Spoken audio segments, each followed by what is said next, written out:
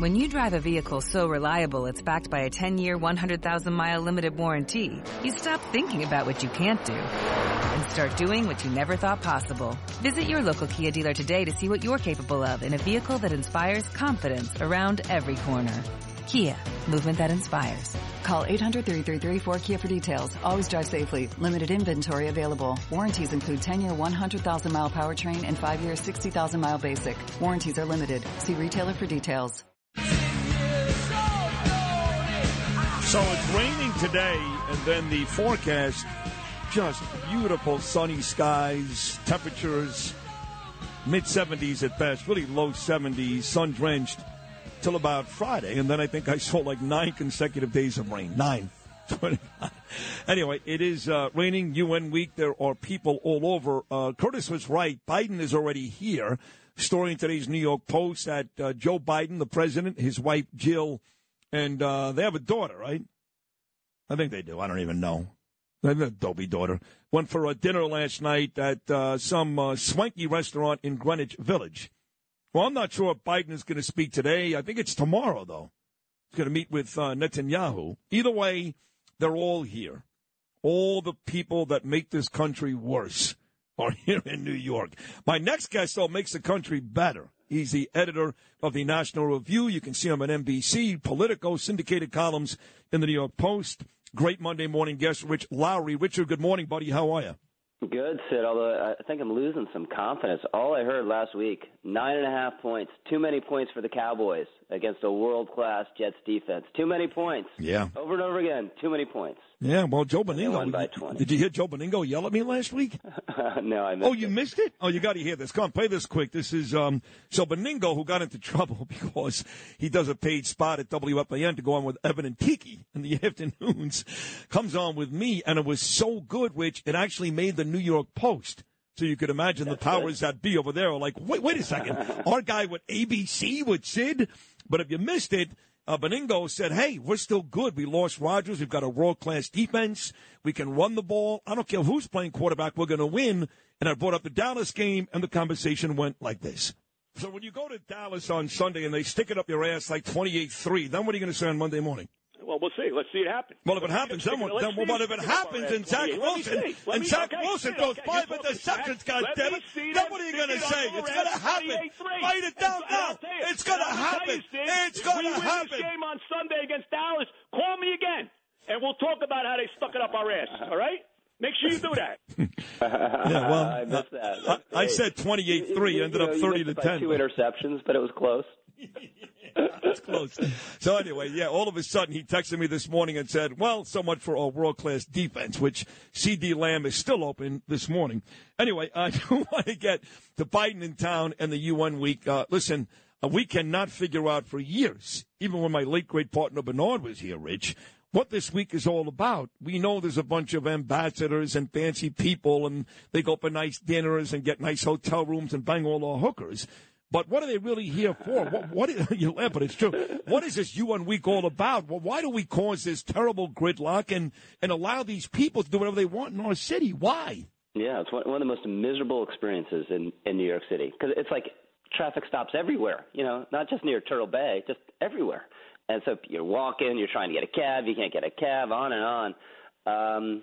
It's just a global confab, kind of masturbatory event for these folks to listen to each other give these speeches that mostly don't matter. Sometimes someone says something that reverberates.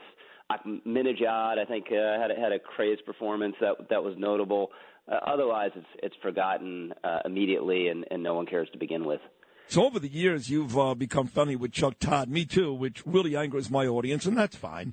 Look, I hate Chuck's politics, and I don't like what Chuck turned into, to be quite frank, on TV, but I'll always love him because he was very loyal to me personally. But I didn't like the Chuck Todd on TV the last couple of years, especially when he argued with Vivek about a third gender. That guy, I don't know that guy. I'm sorry. But he done, and Kristen Welker took over, and she sat down with Donald Trump, and at one point she asked Trump about going to jail, and he said, well, I just don't think about that. I thought that was great. He's He was talking about all the issues with the country. She was trying to drive home all of his issues, and he's like, well, I just don't think about that. You believe him? Yeah, I do. You know, this is I had that lunch with him, which talked about a little bit, was off the record, but I did ask him almost exactly the same question. Not do you think about going to jail, but, you know, some of these fixes, how can you sleep at night? And he said, you know, Carl Icahn asked me that. You know, killers asked me that. And he just said he's a fatalist. He just assumes the worst thing that's going to happen will happen, and then he'll figure it out. So I do think, as he said, you know, I'm built differently, and I do think that's totally right. You know, you can just see it. You know, we don't know how he's sleeping at night, but you don't. Does he ever blink? Does he ever show any nervousness? No. Has there any controversy where you're like, oh, this guy's about to break? You know, the way you would with any conventional Republican? No. So, you know, and some there's some downsides to this quality, but if you're Trump and you're constantly under fire, it's kind of the way you have to be. So tell me, is it still early? Because if I hear that one more time, I'm going to retch. Iowa's 5 months away. By the way, he's killing everybody in Iowa. He's winning big in, I think, Carolina, too. I think New Hampshire may be a bit closer, but he's winning big in Iowa anyway. So when is it not going to be early? When can we just, like I've already admitted it for months, it's over. It's over. When are other people going to say it? Way earlier than I, you know, still, it's early, Sid, but, you know, it's not as early as it was. The reason why you can still say, well, with some hesitation, but you can say something could change in Iowa because you do have Iowa can break late. Huckabee won in 2008 and sort of shocked everyone. He began surging, I believe, in November. Rick Santorum won in 2012. He began surging in late December. The thing, though, is it seems like you look at you eyeball it, you look at some of the math from the polling about how many Trump supporters say they're just locked in. His floor is about 30. So even if he goes down 15 points, 10 points, or whatever it is now, wherever he is now, 30 points is a winning margin a lot of times, a lot of cycles in Iowa. So he's in a very strong position there. And if he wins there, it's just done. It's just flatly done, you know. There have been other front runners who've lost in Iowa, but they weren't winning nationally by 50 points.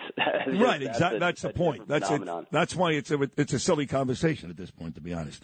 It's a fait accompli. He's going to win. Now, who he's going to face, I mean, I got Bill O'Reilly coming about 840. He's convinced Joe Biden doesn't make it. He's not the only one. Folks aren't sure. Will it be Gavin Newsom? Do they convince Michelle Obama? They don't know. But everybody seems pretty sure that Biden's not going to make it. And I ask the same question. Is it because he's going to be sick? Is it because McCarthy and the House GOP are going to take him down? And sometimes they say a little bit of both. Do you think Biden makes it? And if he doesn't, what's the reason why he doesn't? I think there's some significant chance he doesn't make it. But I think it's all capacity. You know, it's all physical and mental capacity. I don't think there's going to – some people think, oh, there'll be this fancy, you know, switcheroo at the end, you know, next August or something. They're not going to do that. That would be a debacle. So it would just be someone would have to go to him, and Jill and Joe would have to make a very personal decision that they're not going to do it. But I think, you know, everything indicates he's a go. He wants to do this. This is what he's wanted his entire adult life. He's attained it. He's not just going to go away. So it would be – you know, I don't want this to happen, some terrible fall or something of that nature. So you don't think then that Kevin McCarthy and Jim Comer and Jim Jordan and Nancy Mace and that crew that are hard at work every day trying to get him on all these bribery things, you don't think that's going to eventually lead to his downfall? You know, I should add that into the percentage. Yeah, I think there's some chance of that. I don't think it's, you know, it'd have to be so clear that Democrats would say, oh, no, okay, they got him. And you know, the standard for that is like really high. But, yeah, I should factor that in. It's not likely to happen, but it could. Okay. Last one then on McCarthy. Long week last week. You know, He's trying to get the votes for the impeachment inquiry, plus he's trying to avoid a government shutdown. And then, of course, the usual psychos, Chip Roy and Matt Gaetz and Marjorie Taylor Greene, they're out there beating his ass down. What do you think he's done? Do you think Kevin McCarthy's done a good job or worthy of all that criticism? I think he's done a pretty good job in hellacious circumstances that are probably going to get tougher before they get easier, if they ever get easier. And the fact is, you know, one reason he won after all those votes initially to get the speakership, no one else wants it. No one else would do it. And you know, and they've scored some victory. I mean, the investigations have been great. There was that D.C. crime bill that they got through. So they've done good work. It's just this is going to be this next couple of weeks are going to be really tough for him on this government spending fight. Agreed. Hey, Rich, as always, great job. Love having you on Monday mornings, and we'll do it again next week. Have a great week, buddy. All right. Thanks, Ed. My man, Rich Lowry, editor, National Review.